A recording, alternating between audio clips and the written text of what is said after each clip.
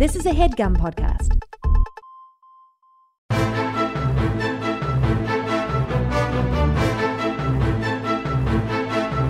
Hello and welcome to The Complete Guide to Everything, a podcast about everything. I'm one of your hosts, Tom. And I'm Tim. Tim, how are you doing this week? Tom, I'm fired up. Yeah? How come? Just normal kind Just of normal fired lust up? for life. Wow. Well, I'm injured. I'd like it. Yeah, we'll let the record show that you're injured. How did Yeah. what's I don't injured? know what happened. My Achilles tendon really hurts on one foot. This is not both. Yeah, at least it's not both. You're right. But I don't know. It keeps hurting more and more. I've got ice on it right now. And you didn't do. You're not a very Tom. Mm-hmm. Is this going to offend you? You're not a very active person. No. That's not offensive, right? No, I'm trying to be more active, but it's hard when my body is working against me Yeah. in such a cruel way. So if I can describe what's going on now, right now you're readjusting. You have a belt around your ankle. Yeah. Well, the belt was your idea. And it's securing an ice pack in place, but not very well. Not very well at all. I'm going to do it with my hand from now on. Okay. If only my hand hurt too. This would be great. Yeah. Ice packs, Tom, Yeah. I don't think they actually do anything.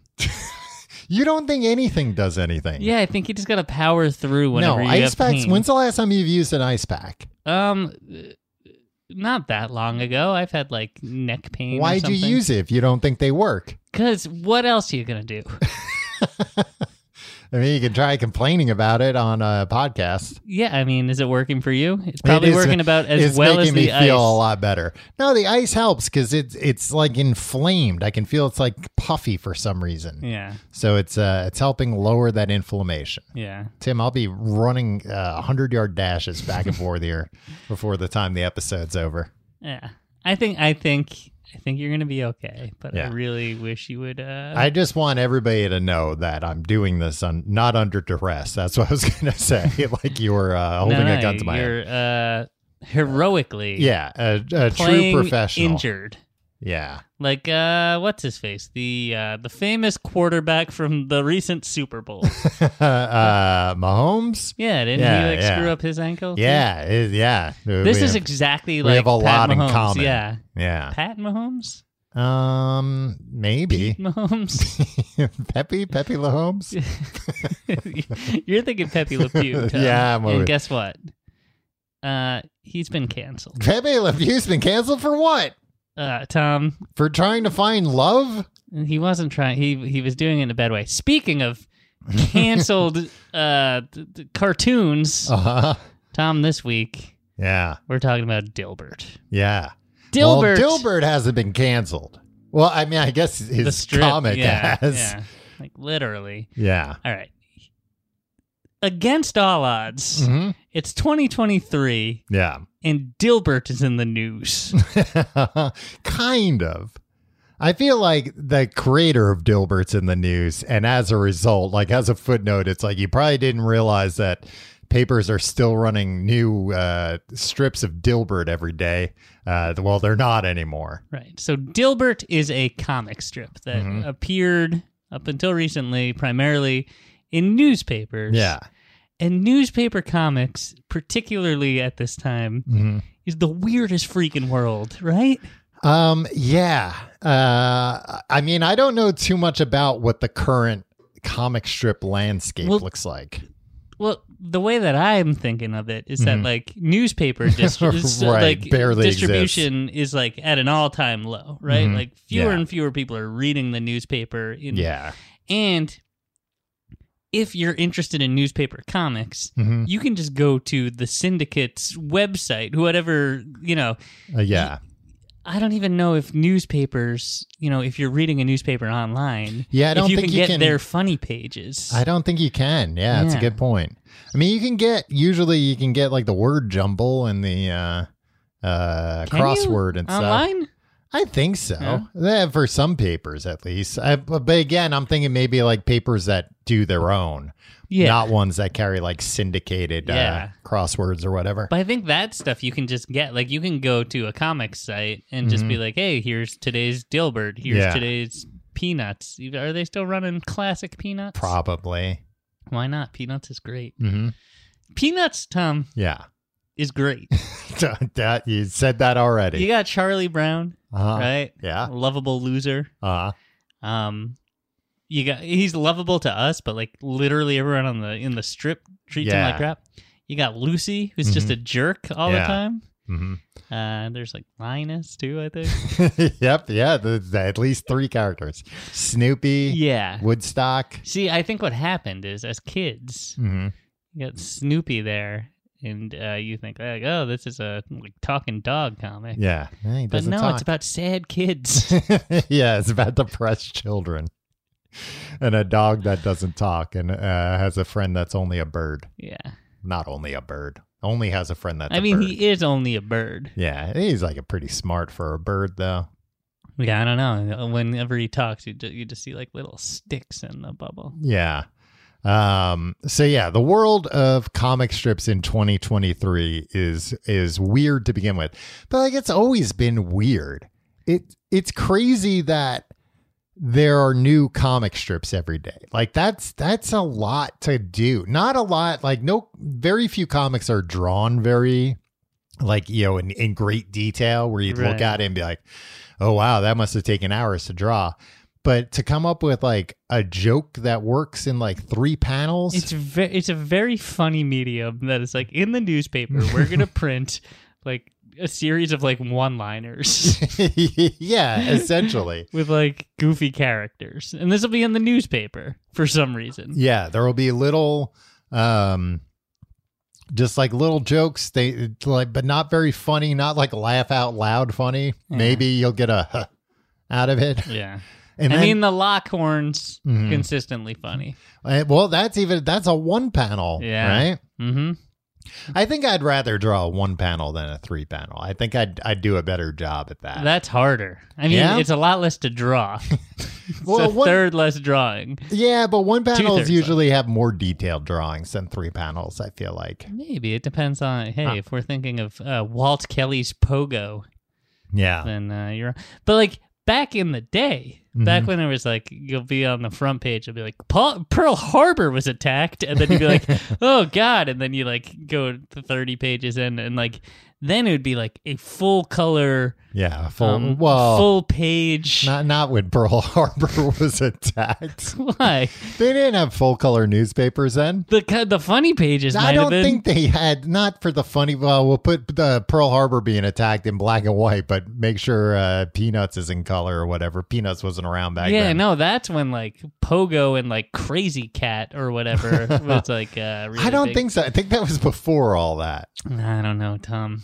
I think that was still when they had like the Yellow Kid. Is that what I'm thinking of? Yellow Kid? There was like an old comic that was like the Yellow Kid, and it's like where yellow journalism comes from.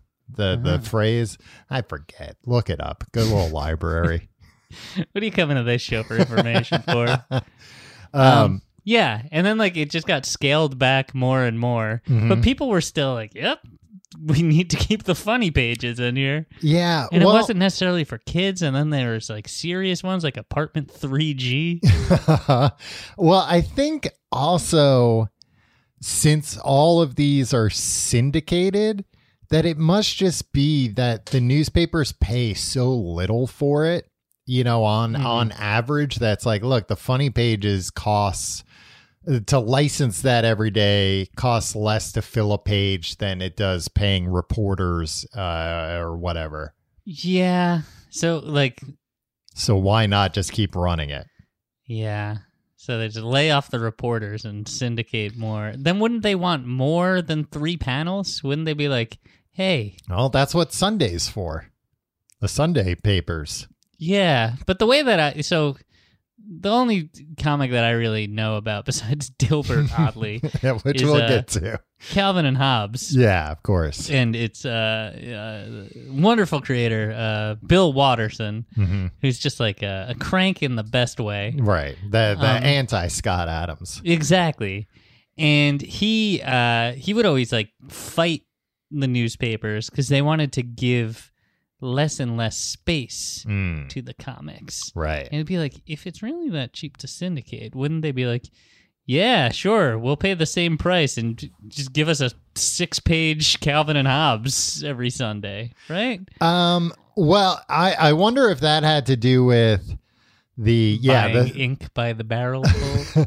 Well, I was going to say the Sunday paper, like the color comics. I remember like a lot of Calvin and Hobbes comics were huge. They took up like half the page. I know. He negotiated that. He was just like, you know what? I don't want to they would often. So like, you know how it's like three rows. A lot of in the Sunday comics, right? Mm-hmm. So like it'd be a rectangle, like split into thirds. And the top, like the top row of panels would always have to be a throwaway joke because a lot of newspapers would cut that off and just start with the second and just show the second and third. And Bill Watterson was like, "No, like if you want my comic strip." And then don't throw and part like of it away. Newspapers were like, no, we'll buy it and do what we want. And then like he I don't know, it's just like, okay, I'll stop. We'll stop giving it to you. Yeah, he played chicken a lot and he won. Yeah, he went on all these sabbaticals and his syndicate was just like, all right, we have to let you. He's like, if you don't let me do this, I'll just quit. They were like, yeah, you probably will. Just go live in a cabin somewhere. Well, but I mean, then once they agreed to it, like you'll see his Sunday comics like weren't even in panels. It was just like this big rectangle that like he did whatever he wanted in it. A great man, Bill Watterson. Well, I was gonna say that he was like a true I don't know, like artist of the format. Not to say that there aren't other people that are like that. Scott Adams isn't a true artist. No, but he was like, I feel like he was really trying to push the medium a lot. Yeah. Like he was doing stuff that other people hadn't tried before. And, there are things like Far Side that were also doing things people hadn't done before. Mm-hmm. That's what I'm saying. I think like during that time in the 90s was like a very interesting time for newspaper comics. Mostly just the Far Side and Calvin and Hobbes. And that was also... And that one week where vandals broke into whatever distributed peanuts and drew hair onto Charlie Brown for a full week. Wait, what? There was a week... I don't know if this was just in our local paper, okay, Newsday, or if it was like... nationwide. But, this one Monday through Friday, they printed peanuts. And whenever Charlie Brown was in it, there was hair scribbled on because he had a bald head. Yeah. Somebody scribbled hair, vandals. And nobody realized that during like the whole process? I don't think anybody was paying attention to the funny page. And I think they were like, this is the strip we got. We got to run it. Like, yeah. We're on deadline here. When they noticed it, somebody yelled, "Stop the presses!" Right. And nobody noticed that? I mean, I noticed it. Well, I mean, no, my question was, did they ever catch the vandals? Why do you say vandals like it was multiple people? I mean, they had one who was a lookout. Maybe. One who was the hair scribbler. Hold on. Charlie Brown hair 90s. Because that strikes me as like having been somebody who worked there doing that. You're still a vandal. Yeah, but I can't. But you said somebody broke in and did it. And I think if somebody broke in, you're saying it's an inside job. I don't think they would even know where to find the newspaper. Like, maybe. If you had the idea, you know what I'm going to do? I'm going to break in and I'm going to put hair on Charlie Brown. Where would you start? You start staking it out. Staking out what? The newspaper stand? You gotta do your research. Time, you just do it paper by paper. Yeah. You work your way up. Yeah. Tom, it happened. It affected me. They did a little story about it on the news. Yeah. I remember. Mm-hmm. It's like, and in the lighter side, and it's like, it's not a lighter. This is a crime. It's somebody vandalizing art. Yeah. But as you alluded to, Tim, you grew up, you were a big Dilbert head. And is it correct to say you're a bigger fan now than ever? Tom, I wasn't a big Dilbert head, but I enjoyed the newspaper comics. Okay. Even though, like, I'd read Doonesbury every day, and I didn't know what the hell was going on. Yeah. Yeah, I was the same. I always read the comics and, like, loved Calvin and Hobbes, loved The Far Side, like, enjoyed Garfield, enjoyed Peanuts, even occasionally enjoyed Kathy. Yeah, it wasn't for you, Tom. I know, but I could still read it, and it broadened my horizons. But yeah, then there were always like weird ones in there where it's like, I don't know who this is for. Who was reading Brenda Starr in 1996? Exactly. Or even like, I remember as a kid always getting excited that there was a Spider-Man comic strip. But it was not like, in the newspaper I got, let me tell you. No? That was in like the Daily News or something. Yeah, I think so. And it was Daily Bugle. Yeah, every week when the editor-in-chief couldn't get pictures of Spider-Man, he instead just had somebody draw some and put it in the paper. But they were just like the worst Spider-Man comics. I don't know if they were reprint. I don't think so. They must have been just for the newspaper. But it was always just like, you know, a comic book has pages in it.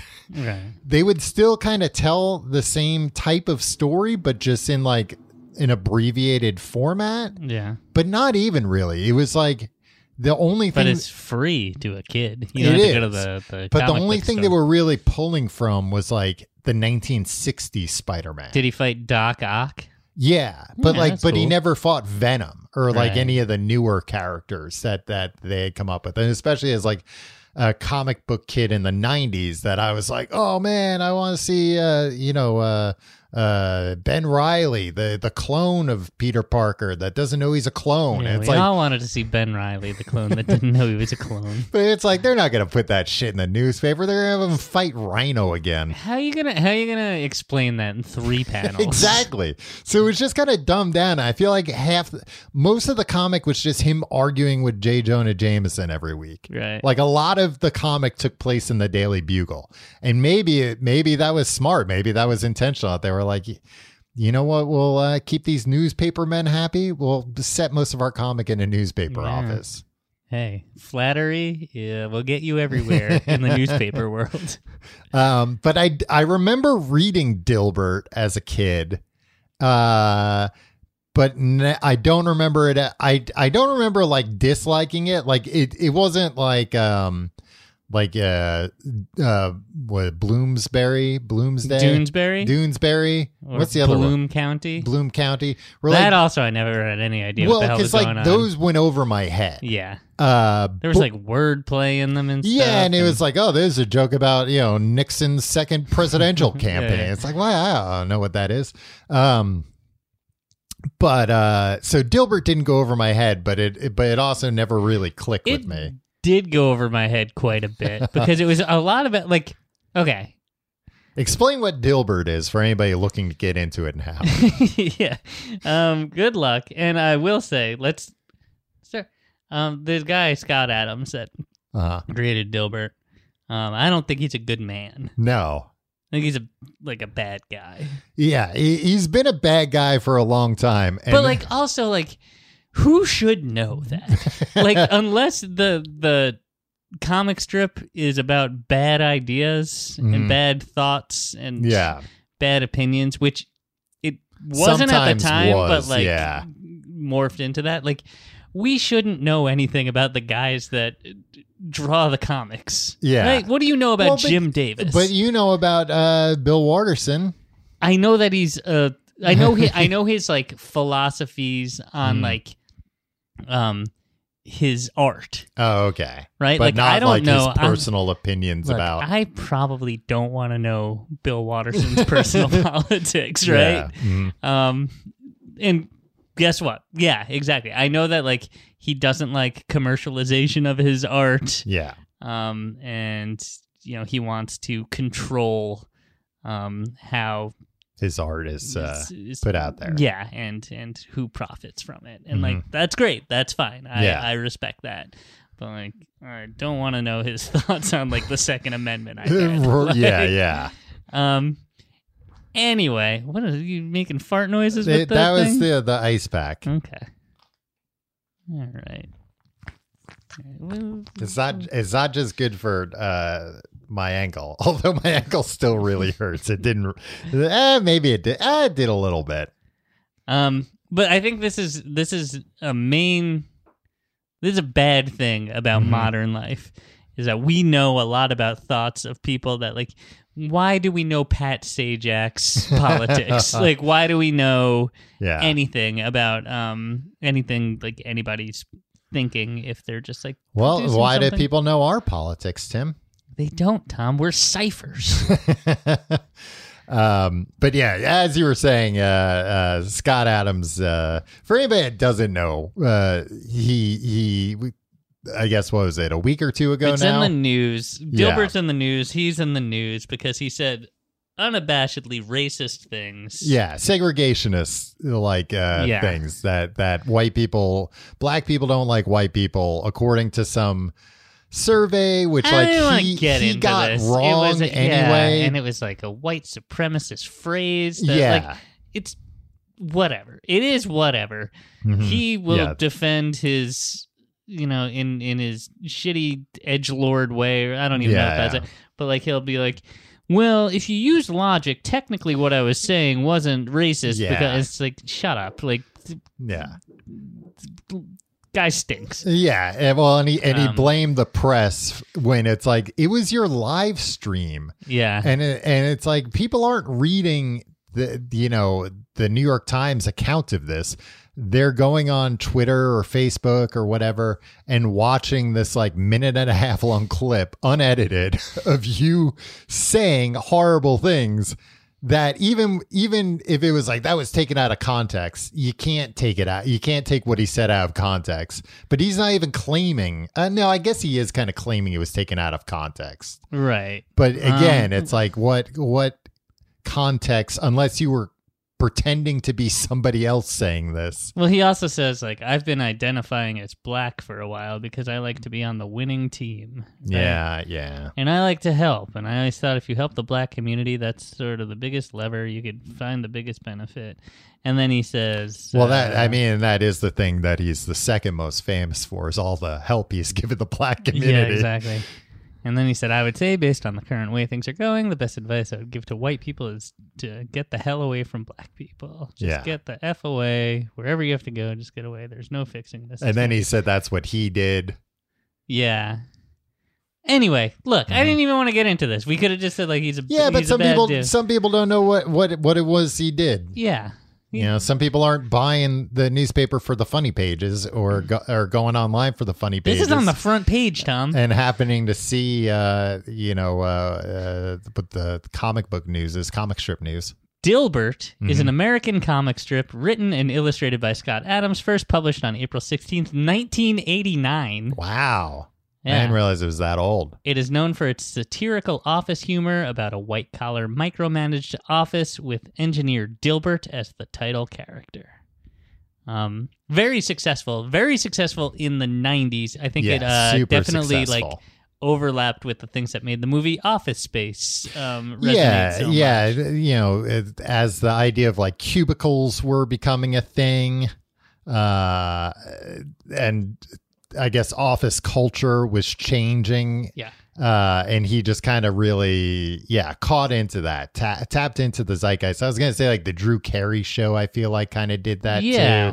Yeah. Of like, office work stinks, huh? Like you have to work with all these weird people and your bosses are stupid and. Yeah. About like, management being dumb and like, I guess it probably coincided with the larger culture shift from like manufacturing to office work, right? Yeah, and companies becoming larger and anyway, cut to 1995 when I'm 13 years old. And so this is like all, the panels are all about like, oh yeah, like you're 13, you've just started your first office job. Yeah, like I had no. Okay, this has been judged the number one best Dilbert cartoon by corporatecomplianceinsights.com. I mean, that is who you should go to for They would know. So it's Dilbert and his boss sitting at a table. Okay. And his boss This says, is great. This is like a comic strip audiobook. Yeah. His boss says to Dilbert, according to the anonymous online employee survey, you don't trust management. What's up with that? And then there's a panel of just Dilbert silently looking at the boss. And then the boss says, oh, right. What? You see, Dilbert didn't. The survey said he doesn't because trust he doesn't trust. Okay, So I for get it. some reason, stuff like that was like, I understand the logic of that. Stuff like that, you were pissing your pants laughing at it. No, I did. I understood the logic, and I guess that is like a clever, technically like a clever. Yeah. Like it makes sense, Right? And I feel but like that it's not a culture that I know. Like I was just like, that guy must be management. Like, that's it. All right, if I'm gonna assume this guy is management, then okay. And I'm guessing management's kind of like the way mom and dad are for me. I had this a shirt, a Dilbert shirt that said "Casual day has gone too far." What a weird kid. Yeah, and it was a picture of Dilbert is walking around in his bathrobe. Yeah, one of his coworkers is dressed up like a superhero. Another one is walking around naked. And another, and then should have called it here. And then there's a man in a tutu. Oh, which that's probably everything else was probably fine to Scott Adams, right? Especially like, I should be allowed to be naked at work. Why? Because some women are gonna complain. But that guy shouldn't be allowed to wear a tutu. Yeah. That's disgusting. Yeah, I don't know why I was into it. Did you have the books? Did you buy the books too, or just the shirts, or you just wanted the apparel? This is how weird I was, Tom. Okay, so like this became a thing. Like I could see why this strip became popular because people would clip it out and put it on the walls of their cubicle and like or the share it around the office. Yeah, and it's like people get this like is this relatable, place. Yeah. you know.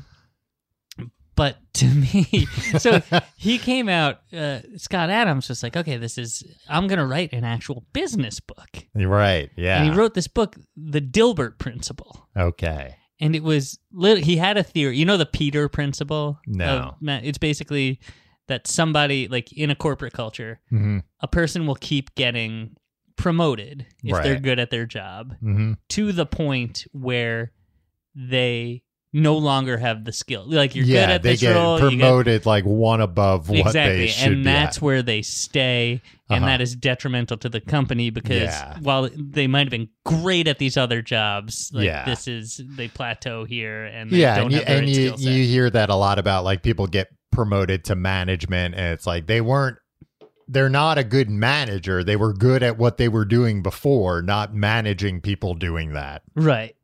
Exactly.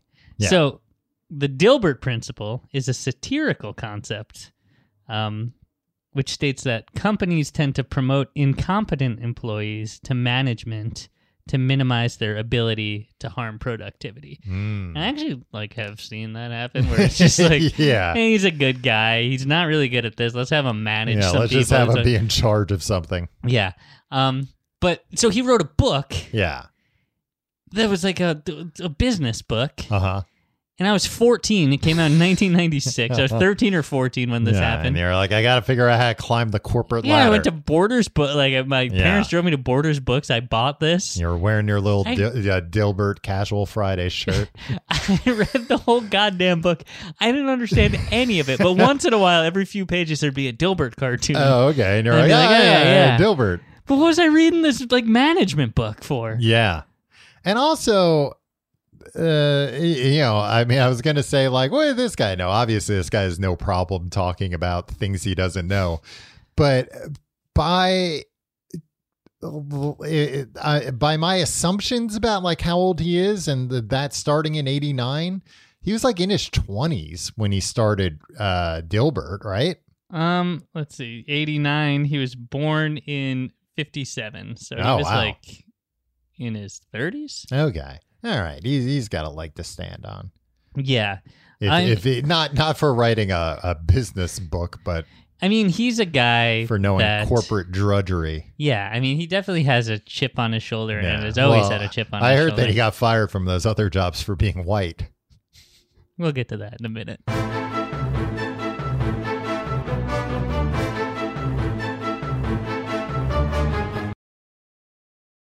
All right, so you got Dilbert. Mm-hmm. You got Dogbert. Okay. And now Dogbert's what? A dog that's Dilbert? Yeah, he's a dog. He's not Dilbert. He's his own guy. Well, he's got a name like Dilbert. Yeah. Is he Dilbert's dog? Yeah, kind of. But also, you'll see that he's a little bit of a scamp, hell-bent on taking over the world. He's like a proto-Stewie Griffin, your favorite character in all of literature. Well, it sounds like he's also kind of like a Snoopy. Where like Snoopy is Charlie Brown's dog, but he's kind of an independent. He's out there doing stuff. No, Dogbert is fully talking to Dilbert all the time. Oh, he's okay. somehow in the office, like interacting with coworkers too. Okay, that's not important. There's also Catbert. Bless you. Thank you.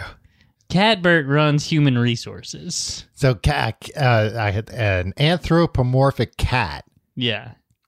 Only from the twisted mind of Scott Adams. So, do like talking animals exist outside of these two animals in the Dilbert verse? Yeah, of course, Tom. There's also Ratbert. Oh, okay.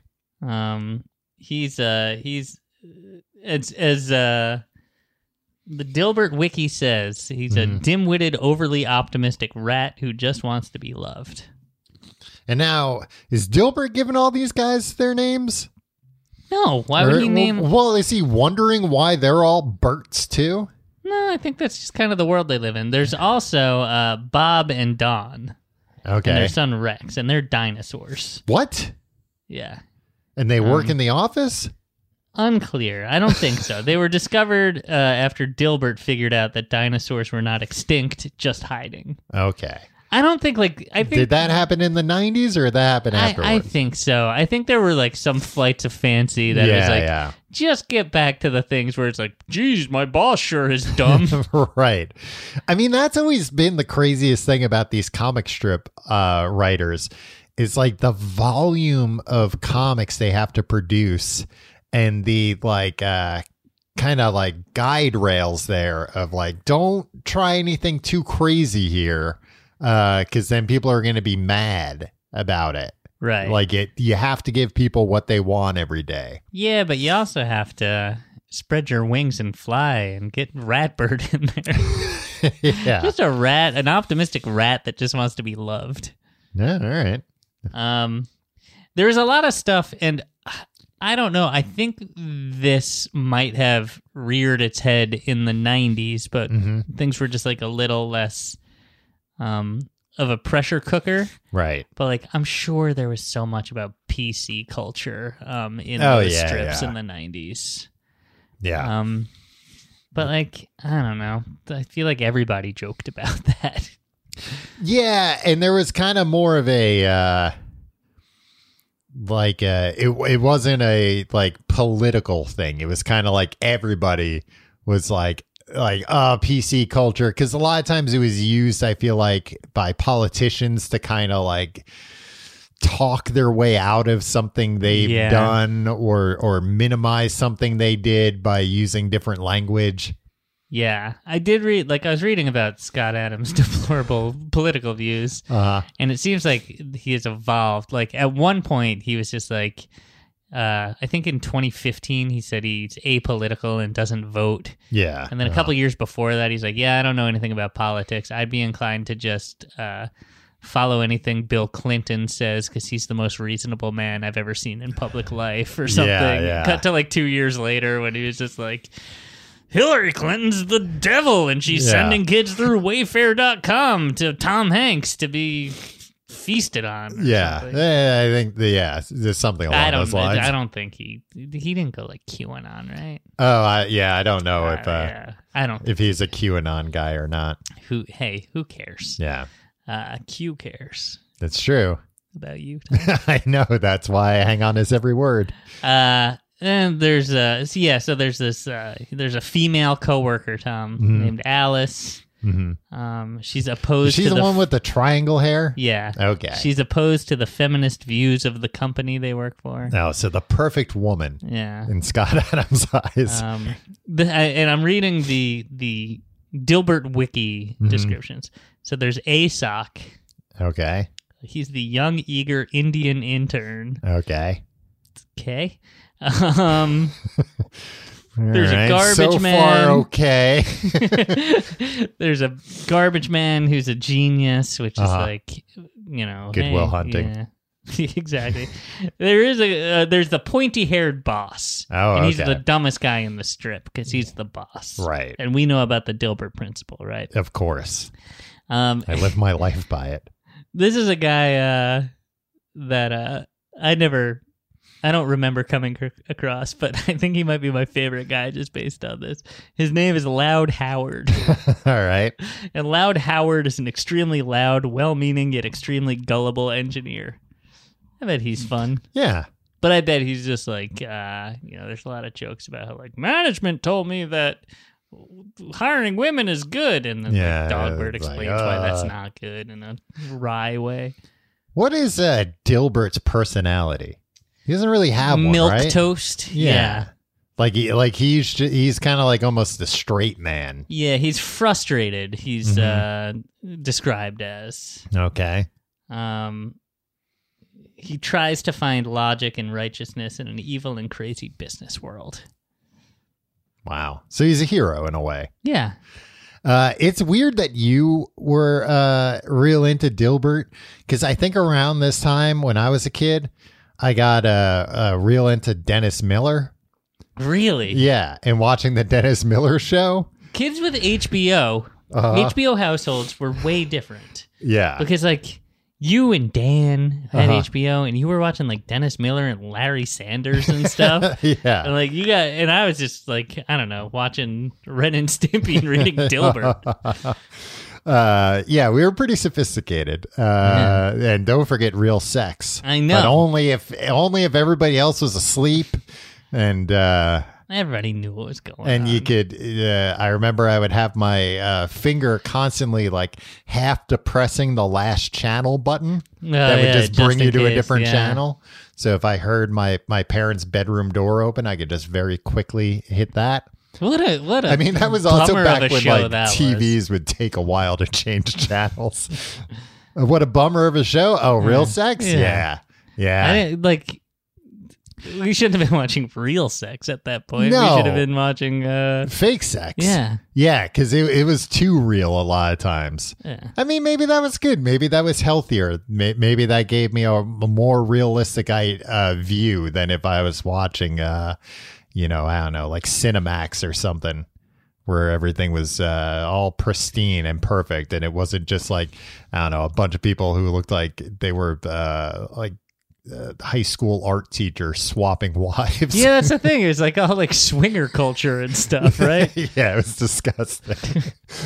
Every once in a while there would be like, there were just not very good looking people on that show, and like nobody under the age of like 50 on that show. But you gotta remember, the internet wasn't around yet, kids, so you had to find titillation where you could. It's true.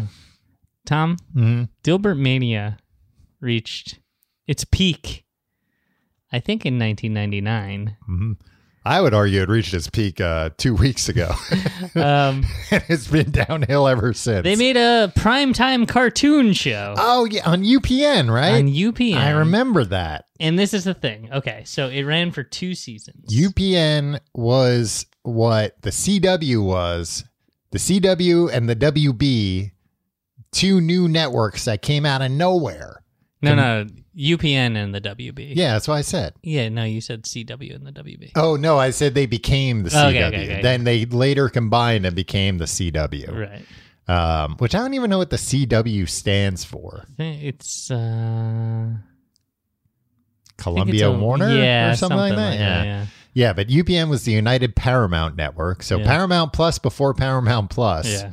And Warner Brothers TV. And especially UPN. UPN, it did not seem like they knew what they were trying to be. No. And they did not have a frog going, hello, my baby. Hello, my dog. Exactly. Well, like the WB at least was, I feel like, kind of leaning on Warner Brothers IP. Right. But UPN was just kind of like, I don't know, all over the place. Like they tried to dabble in adult animation with not what you're thinking, Tom. I saw your eyes go wide. It's like, wow, they put that on TV? With Dilbert, and I think they did a season of Home Movies. Do you remember that show? Oh, that yeah. Squiggle Vision show. But then, like, it was also the home of like Moesha. Yeah. And I think... and they had that show about Abraham Lincoln's slave. Yeah. Remember? The Secret Diary of Desmond Pfeiffer? Yeah, there you go. I'm surprised a succinct title like that didn't roll off my tongue the way it did yours. Well, you alluded to this earlier, but Scott Adams, in June of 2020. Okay. Remember what was going on in the culture then? Yes. He said to his followers on Twitter that the Dilbert cartoon show had been canceled because he was white. Right. And UPN had made a decision to shift towards African American viewers. Now, it does seem pretty obvious that UPN made a decision to shift toward African American viewers. Yeah.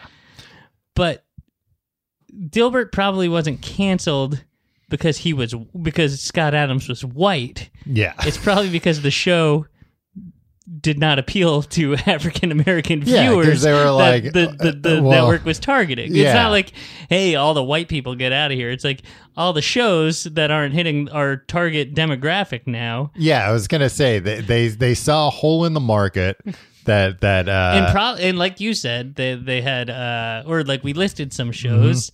They threw a lot at the wall, and probably they saw we're getting the best thing with we're getting the best results with shows with primarily black casts. Yeah.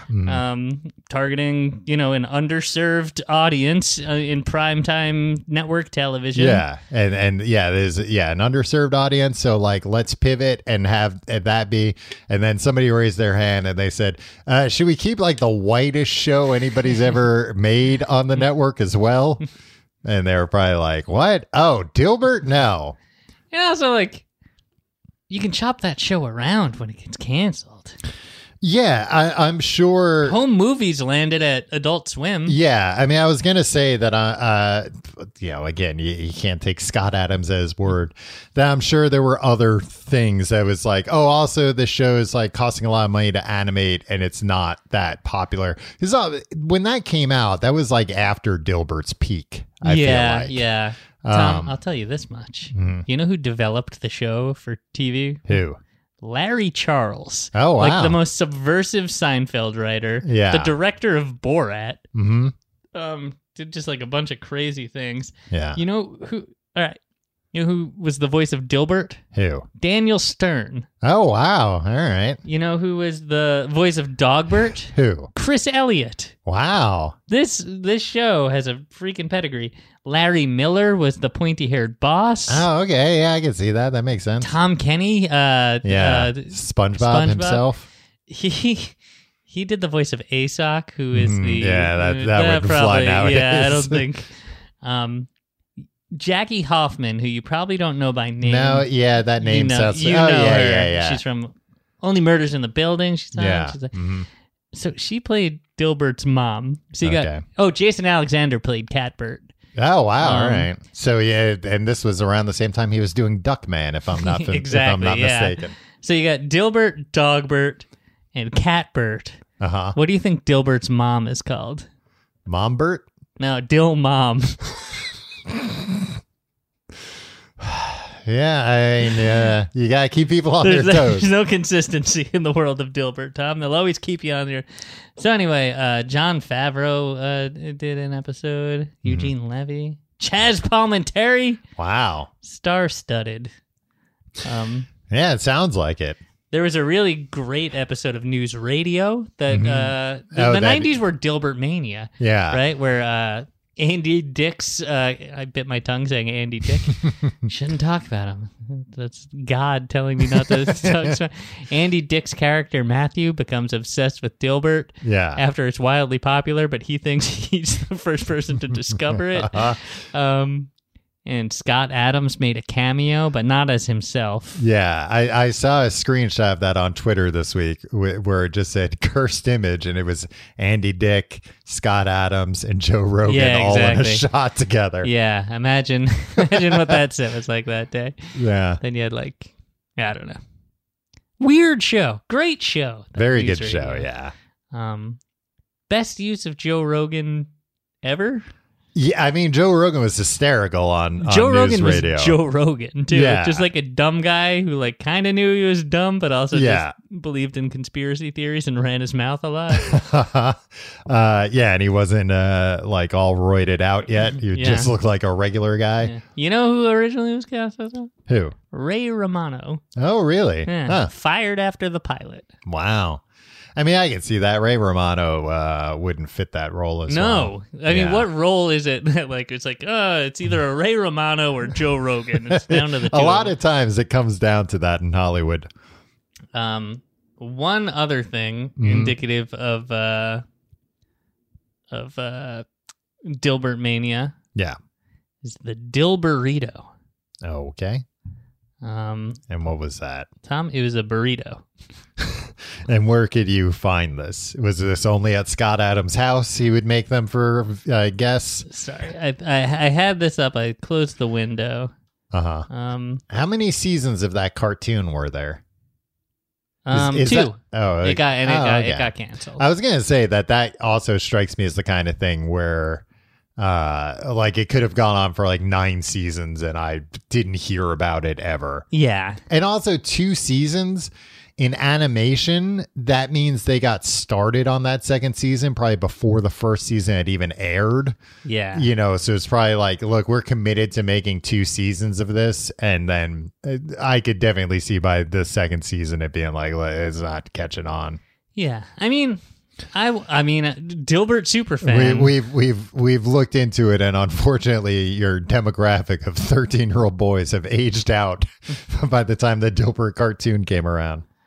The Dilburrito was a vegan microwave burrito introduced in 1999. Okay. Same time they launched the TV show by Scott Adams Foods Incorporated. God, why? I'll tell you why. His inspiration for the product was that, quote, diet is the #1 cause of health-related problems in the world. I figured I could put a dent in that problem and make some money at the same time. His aim was to create a healthy food product that also had mass appeal, which a concept he called the blue jeans of food, which, like, I don't think blue jeans are like healthy. The analogy breaks down a little bit, but I think he was just kind of like, I want to make a microwave burrito that like isn't bad for you. Right. Again, noble cause. I think this is just a guy. I think at many times just had too many ideas in his head. Yeah, I was gonna say that I feel like says a lot about him. That he's like one of these guys that thinks something like that is like the solution to society's ills. Like, if only there was a healthy microwave burrito. I'm sure that microwave burrito was not that healthy still. It was still like processed to hell. Probably had a ton of salt in it.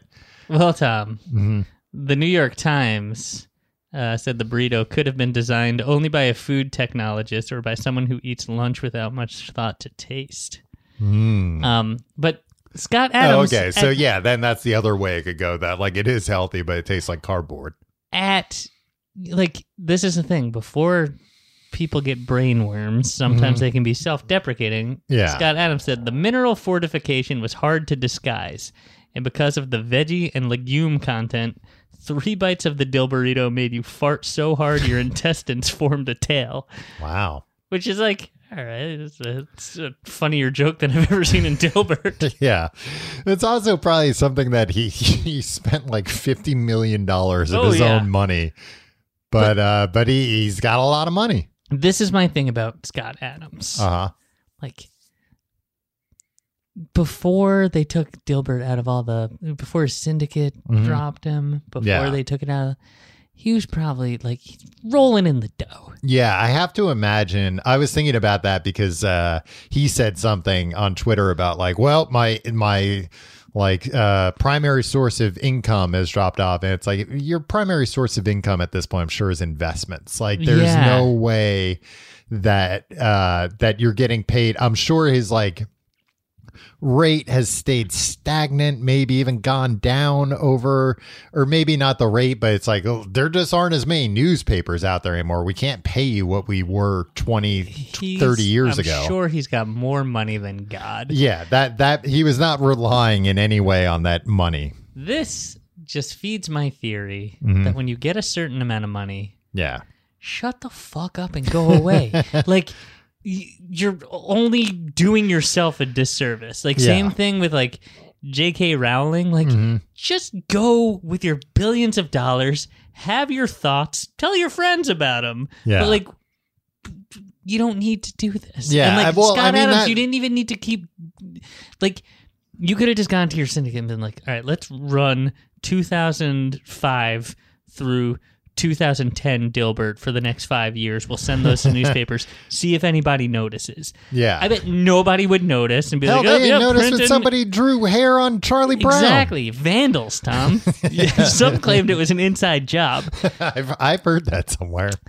But like, just shut up. Like, I don't understand why people who are super rich and have like he said, like, he's a guy who like he does a lot of writing. I looked it up because he said like, oh, my next book got canceled. I like looked it up on Amazon. He's got like 20 books that are like he's got some self-help about, like, businessy type things. And like, again, he's got a lot of theories. Yeah. And that's fine. Like, it's like, oh, I think what the world needs to solve its ills, like to solve disease, is a microwave burrito that's healthy, right? Like, it's like, there's some logic to that, but like, he had a book that came out in 2018 called Loser Think, 2019, How Untrained Brains Are Ruining America.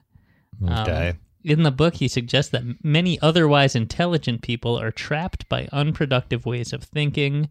The reason for this is they don't have experience across multiple domains, and thus are not equipped to think more productively. Like, and cool, like probably, but also like, Scott Adams, you don't have to solve this. Well, also, like, what experience do you have in that? You draw a comic strip. He's in the comics business. He's in the television business. He's in the burrito business. Exactly. It's like you got into a bunch of other businesses that like pretty much immediately failed. Luckily, you could still keep running this comic strip. Yeah. And like, I'm sure as long as you don't say anything too racist on a live stream. Yeah. Anything that just like unabashedly, like, it's not a dog whistle. It's just saying what you actually think.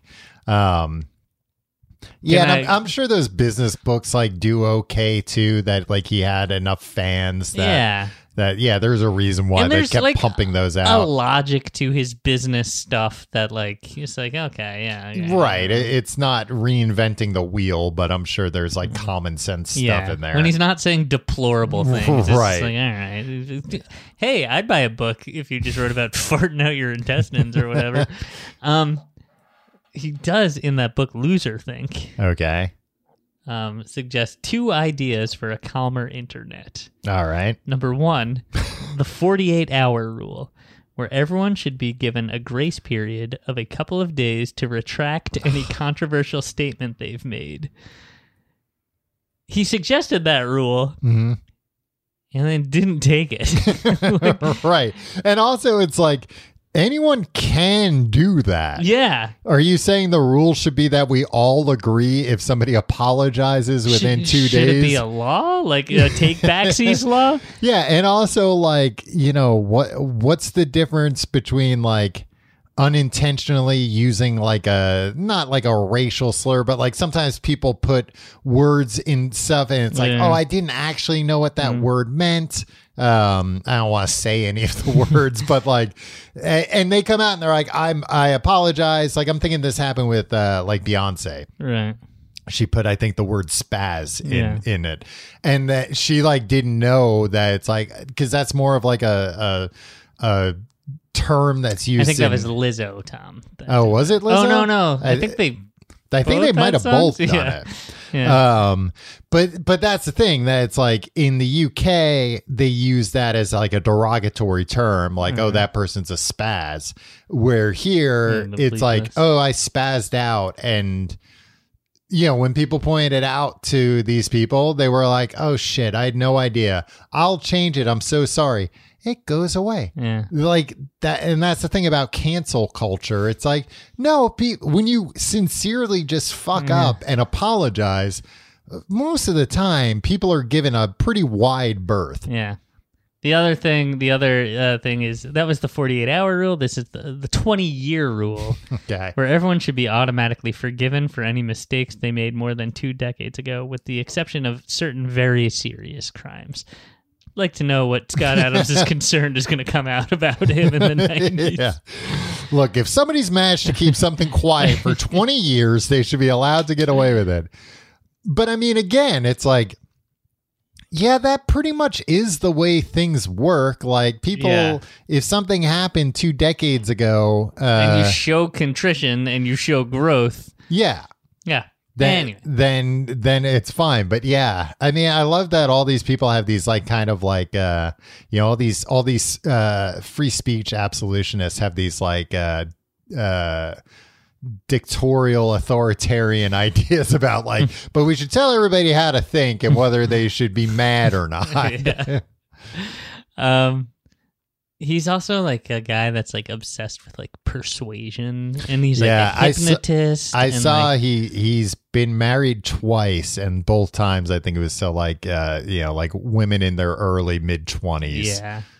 Yeah. He took Dale Carnegie training. Oh, okay. Called it life-changing. Yeah.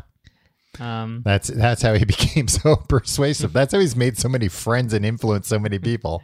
He's really into affirmations. Did I say this before? Oh yeah, no, you didn't say it before, but I think I read something about that like he's one of these people that would like write down what he wanted or say it out loud. Yeah, and like he wrote a long thing like in the early 90s about like how he was just like, he wrote every day like 15 times, Scott Adams will be a syndicated cartoonist. Scott Adams will be a syndicated. And he's like, I know that doesn't put energy into the world. He's like, to me, that was like something that seemed so far off. Yeah. But like writing it that much like tricked my brain. I did it every day for 6 months, and it tricked my brain into thinking it was something achievable, and it allowed me to actually pursue. And it's like, I think there's a little, it's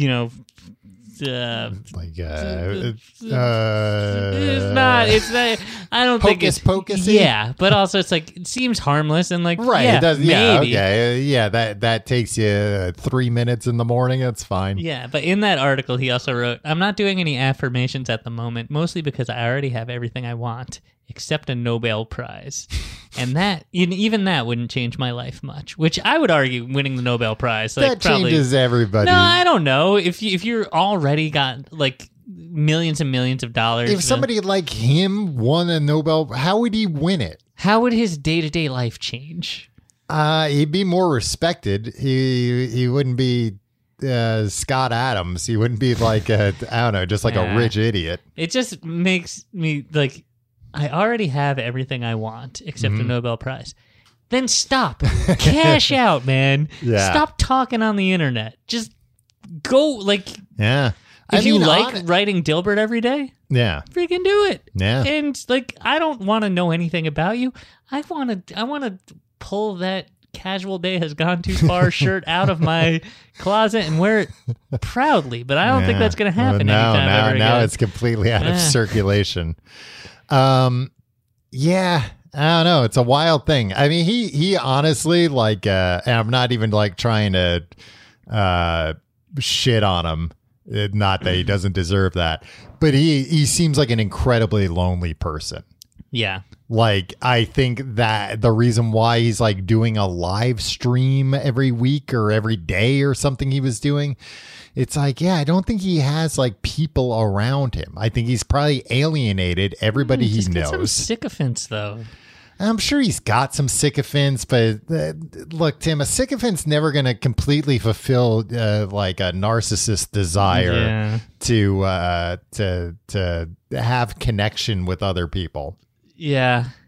It just seems like he's one of these guys that's like always trying to like logic things and like, yeah, and like along the lines of those like 48-hour rules and 20. It's like, stop trying to like apply. Yeah. Like, oh, like it's the same line of thinking of like the guys that set up those tables, and it's like, blah, blah, blah, change my mind. It's like, I don't think everybody just wants to debate all the time. I think people just want to live their lives. And like, it's cool, Scott Adams, that you're always thinking about like, well, the reason that people aren't as productive as they could be is because they're not thinking across multiple disciplines. It's like, dude, just fucking watch a movie or something. Yeah, or like, well, and go also, for a bike ride. I also think there's like a tendency of people like that to be like, I'm going to tackle the big problems. I don't really have any life experience. I haven't really like had a meaningful conversation with like anyone. He worked in corporate America for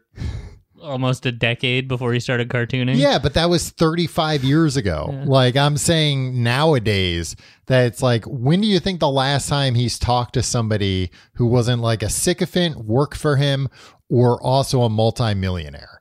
You know? And these people don't actually get any contact with like the outside world. And then they think, I know the solution to everything and I know how to impose it on them. And it's like, that's not the way reality works. Nobody wants that. And you don't have to do that. Nobody's asking you to solve any problem, Scott Adams. Yeah. Right. Dilbert might be. Dilbert doesn't need the help. Dilbert, Tom. Several times I read he took over the world successfully and then got bored. Wow. Because there was he presided over peace and prosperity, and he's like, yeah, this is too boring, and he gave it back up. So I think there's like a fascist dictatorial streak in Scott Adams' thinking too. Like, oh, absolutely. Where it's like, if I could just rule the world, and if I could just tell everybody exactly what to do. If I could tell these 23-year-old women that I date and marry that they should stay dating me. I don't know that that's true, Tom. I don't think we should slander the man. Libel. What's the thing? Well, you're the diehard fan, so I'll defer to you. This concludes our discussion about the comic strip Dilbert. If you like the show, you can find out more at tcgte.com. You can find our social media links there. You can follow me on Twitter and Instagram at Tom Reynolds. Follow me at your pal Tim. And you can check out our Patreon, patreon.com/complete guide, where we read books every week. But this week, we're not reading books. We're watching a movie. We just read the Bible. Well, we read an abridged version of the Bible. And then we watched Dogma, the Kevin Smith movie, which also was a favorite of yours as a teenager. Yeah. I was a big Kevin Smith fan. I thought Chasing Amy was the deepest movie. It's Teen Tim week on the Complete Guide to Everything in Books to Podcast.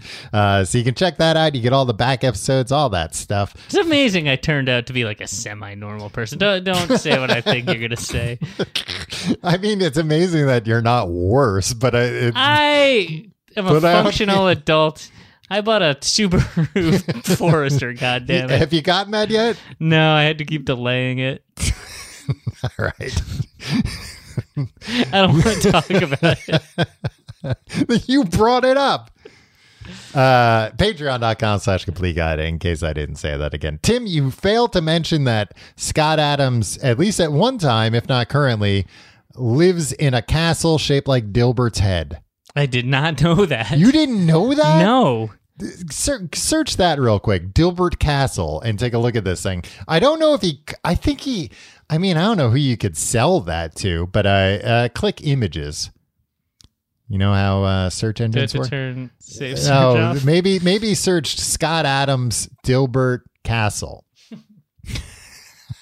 I I mean, I imagine he still lives in it because this thing? Yeah. Huh. Because how are you going to sell somebody at Dilbert Castle? Also, I mean, if I was 13. That's like a real That's not a great picture. A guy like that, like, oh, I'm going to live in an actual castle. Yeah. And like anyone will tell you, like, actually castles suck. They're drafty and moldy. Like, it was the best they could think of, 600 years ago, but we've come up with better ideas for things. But I don't know. Only so many structures you can shape like Dilbert's head. Tom, a sales guy comes up to Dilbert. Dilbert's doing work at his computer, and a guy from sales comes up. Okay. He says, Oh boy, one of these guys from sales. I hate sales. Can you cross-train me to be an engineer? Dilbert's an engineer, you see. Yeah. Dilbert says, absolutely. All you need is a time machine and a brain with twice as many folds as your current model. Owned. That's not even the punchline, Tom. Okay. The salesman has second thoughts after hearing that. Maybe I could try marketing. Oh, I see. Because then does Dilbert say something? Dilbert says even he freaking twists the knife. That's just liquor and guessing. Oh. 14-year-old Tim was like, I want to buy a shirt. Take my money, Scott Adams. All right. We'll see you next week. I kind of get it now. I think it's kind of amusing. I don't know.